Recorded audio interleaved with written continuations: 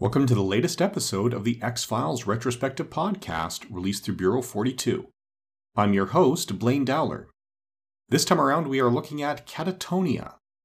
This is the first short story in the Trust No One collection. It takes place between Sleepless and Duane Barry. That's early season 2. And it was written by Tim Leben. He's a British author born in London in July of 1969, who has written mostly horror and dark fantasy, as well as other adaptations of things like Hellboy, 30 Days of Night, Star Wars Legends. He wrote the Dawn of the Jedi Into the Void, and he even wrote a short story based on Firefly.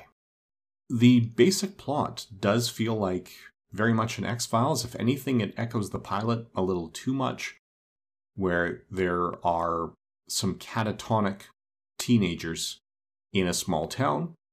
Mulder is officially assigned to the X-Files alongside Krycek, while Scully is assigned to the Academy, just slotting in between Sleepless and Duane Barry.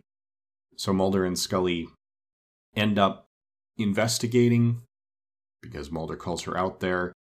Krycek does catch up, and there is something in the woods that is beckoning these people and effectively turning them into vampires. The rest of the town does seem to know what's going on because they're all prepared for it. They don't have any of the effects that Mulder, Scully, and Krycek experience with this angel song or siren song going in the middle of the night that brings the catatonic people out and start hunting. So Mulder and Scully's investigation drives the unknown mechanism away, which seems to end things, and the catatonic teenagers are taken away by government agents. So this one, I have mixed feelings about. The plot is very much an X-Files plot. I would like to see more of the time that Mulder and Krycek spent as partners, because we went from Krycek's introduction in Sleepless to the two-parter where he betrays them and helps Duane Barry kidnap Scully. So we could have had more time in between, especially since at the end of Sleepless, the audience knew there was more to Krycek when they saw him reporting to the cigarette-smoking man.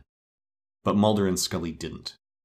And that is one of the two issues I have here, is that while the characters are true in terms of their emotional arcs to points in the series, they aren't true to this point in the series. Mulder and Scully are both suspicious of Krycek, which you wouldn't think that they would be at this point, following immediately after Sleepless.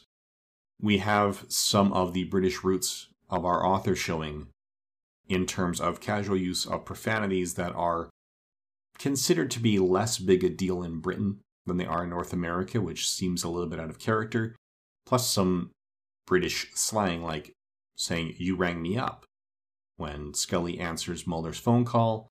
Even a little bit of flirting between Mulder and Scully, which wasn't happening in Season 2.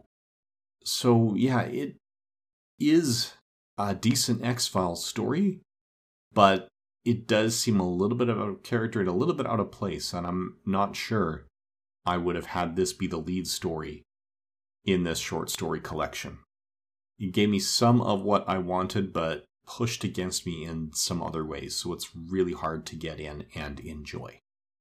On the upside, when I was trying to do research into the story and the author and searched for Catatonia X-Files, I discovered that there was a band called Catatonia that released a single titled Mulder and Scully in 1998. So I was previously aware of this. It's on their album International Velvet, and you can check it out on YouTube and Spotify if you are so inclined. So ultimately, this is kind of a middle-of-the-road short story with some very high highs and some very low lows.